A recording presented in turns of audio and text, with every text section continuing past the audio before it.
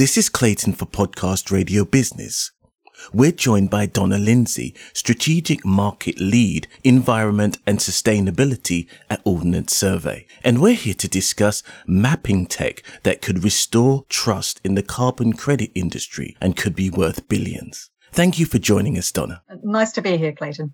Thank you. Donna, please tell us more about your role at Ordnance Survey. My role at Ordnance Survey is to really look at where we can help using our core skills. So we're location experts, essentially. We do the mapping for the UK. We look after, billions of data points that can actually really help people understand how they move around the UK, but also how they can look after the UK. And so that's what we've really been doing, is trying to understand how we can use those particular skill sets to help us with some of the climate challenges we're just about to face.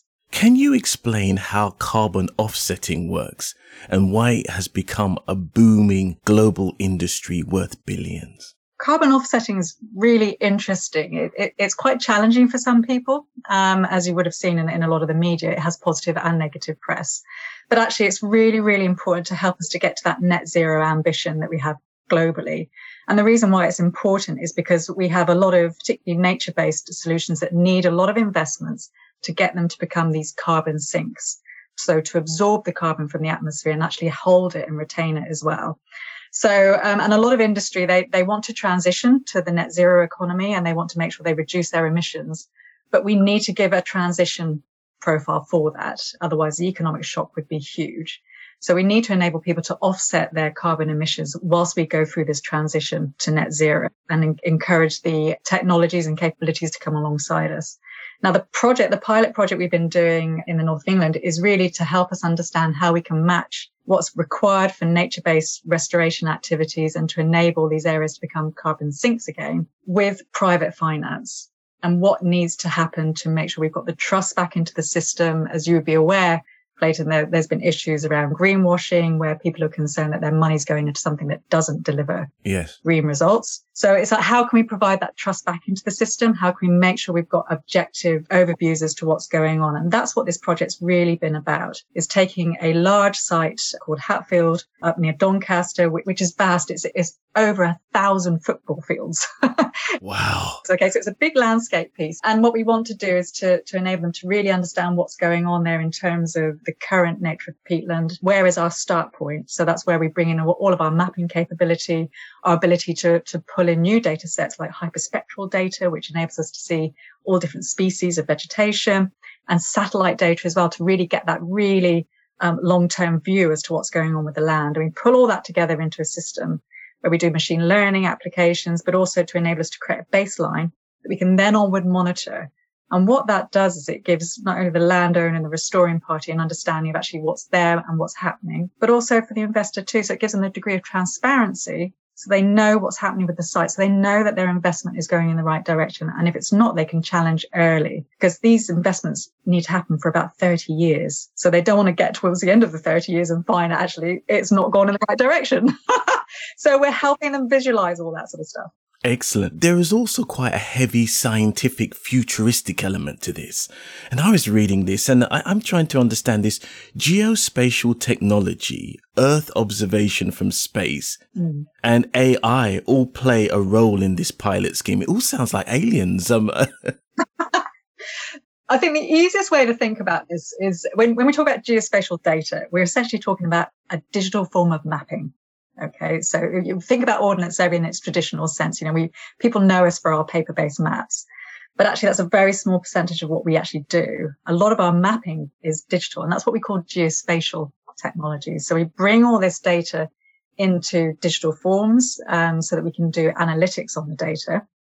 But also what we're doing is we're pulling in other capabilities and technologies such as hyperspectral data, which is more than what we can see with our eyes. It's all the things that's like, in the electromagnetic spectrum, that sort of stuff like that. So we're pulling all that intelligence in too. And we're also pulling in data insights from satellites. So that's your Earth observation component. So we're doing everything from your boots on the ground all the way through to using satellites that are 800 kilometers up in space to pull all these insights together. And then we do machine learning on it. So we train the models to understand, the different vegetation types that we know help sequester and protect the peat. Okay, so they sequester carbon back into the peatland. So we can monitor those vegetation types using all these different capabilities, from now and going forwards as well. You mentioned earlier about trust. Yeah. And the issues around trust and greenwashing. How does the pilot scheme aim to restore that trust in the carbon offsetting sector? Because obviously there are issues like with anything in life. How does the pilot scheme help with that? I think that's where it's become really interesting. So as you'll be aware, Ordnance Survey has been around a very long time. So we've been going since the 1790s and we've been innovating all that time too. So we're not, we use all sorts of different technologies now. But that's interesting in itself because we have been trusted to do this for a very, very long time. We know how to map the land incredibly well at really high accuracies. It's used to underpin billions of pounds worth of activity in the UK. We are known to be good at this.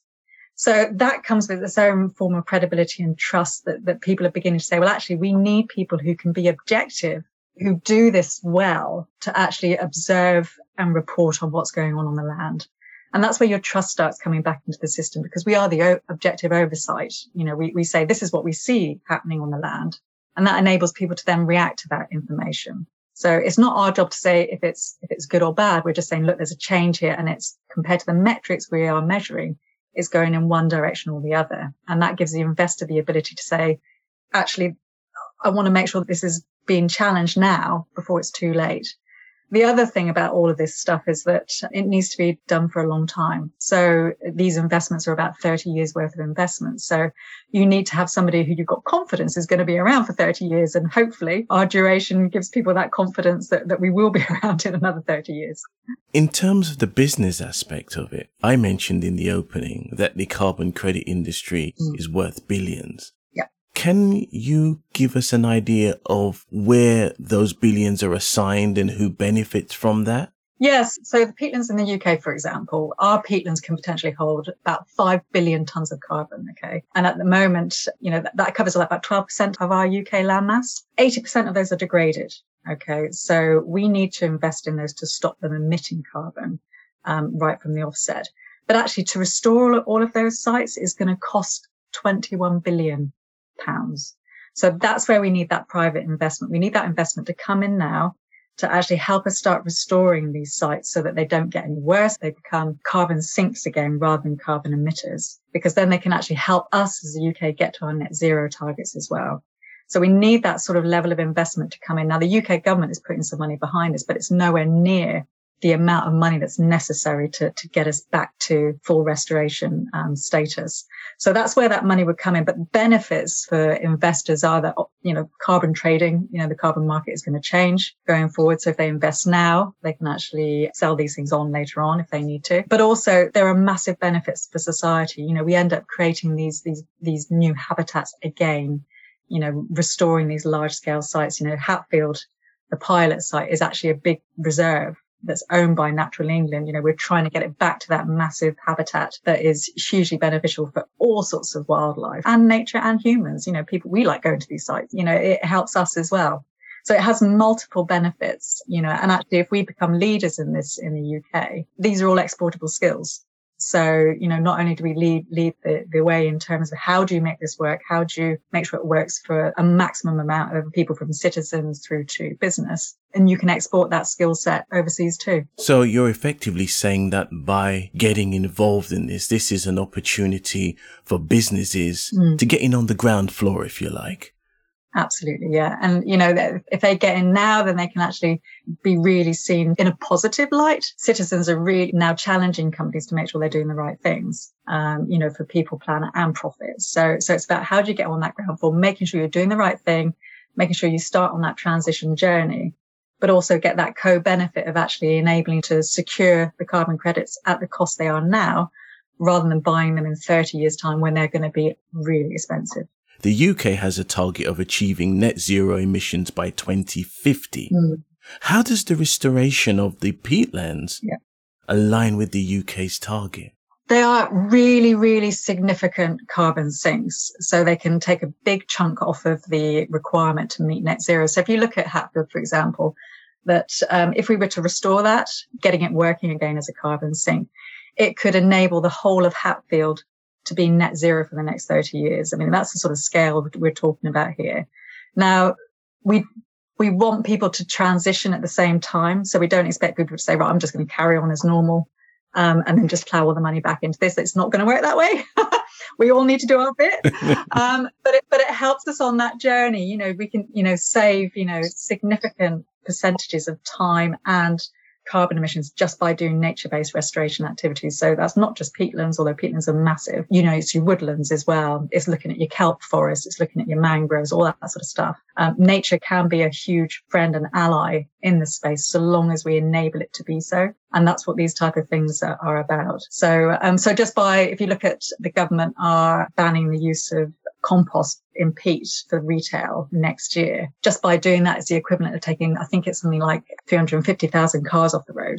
It's that type of scale of stuff we're talking about. What other types of degraded ecosystems could benefit from this carbon offsetting investment? There are many. So the government's particularly keen on woodlands at the moment, planting and restoring woodlands. So there's a lot of woodland grant activity because they are seen to sequester carbon as well.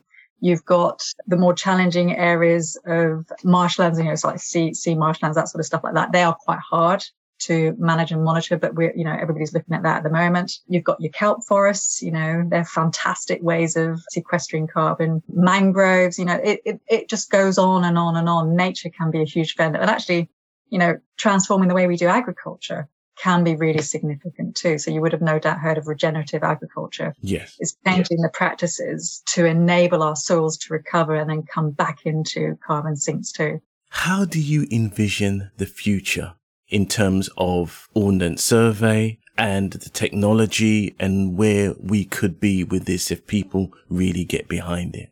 If people get behind this, it enables us, as I was suggesting in the beginning, to be that objective oversight. So we're no longer just passively mapping and saying this is what's here. We're actually ingesting loads of different data types into these systems to enable us to monitor policy impacts, to monitor, what happens when one thing happens over here. So if you build a site over here, what happens? And it removes that siloization that we've had going on. So if you take water companies, for example, a lot of that is because, we've got planning going on over here, they're building new developments, but it's not integrating with the systems. And so we end up with all these other impacts. So what I would love to see is these type of systems being able to remove those boundaries, see the planet as a system of systems, which it is, to enable us to make those no regret decisions. So we don't end up with all these sort of like strange sort of barriers and limited understanding of our impact. That's fascinating. So where can our podcast radio business listeners go to for more information? If your listeners want more information, then if they go to the Ordnance Survey website and type in sustainability, all of the projects that we're working on are listed under there. We're trying to assess what we as, experts in location can actually bring to support these challenges around nature, sustainability, the environment, because we really want to enable people to live sustainable lives and to make sure we're living in an environment that we are all happy with. It's going to be a huge challenge. So we've got a number of projects really trying to focus into those areas at the moment. Donna Lyndsay, Strategic Market Lead, Environment and Sustainability at Ordnance Survey. Thank you for joining us on Podcast Radio Business. Thank you very much, Clayton. It's lovely to be here. You're most welcome.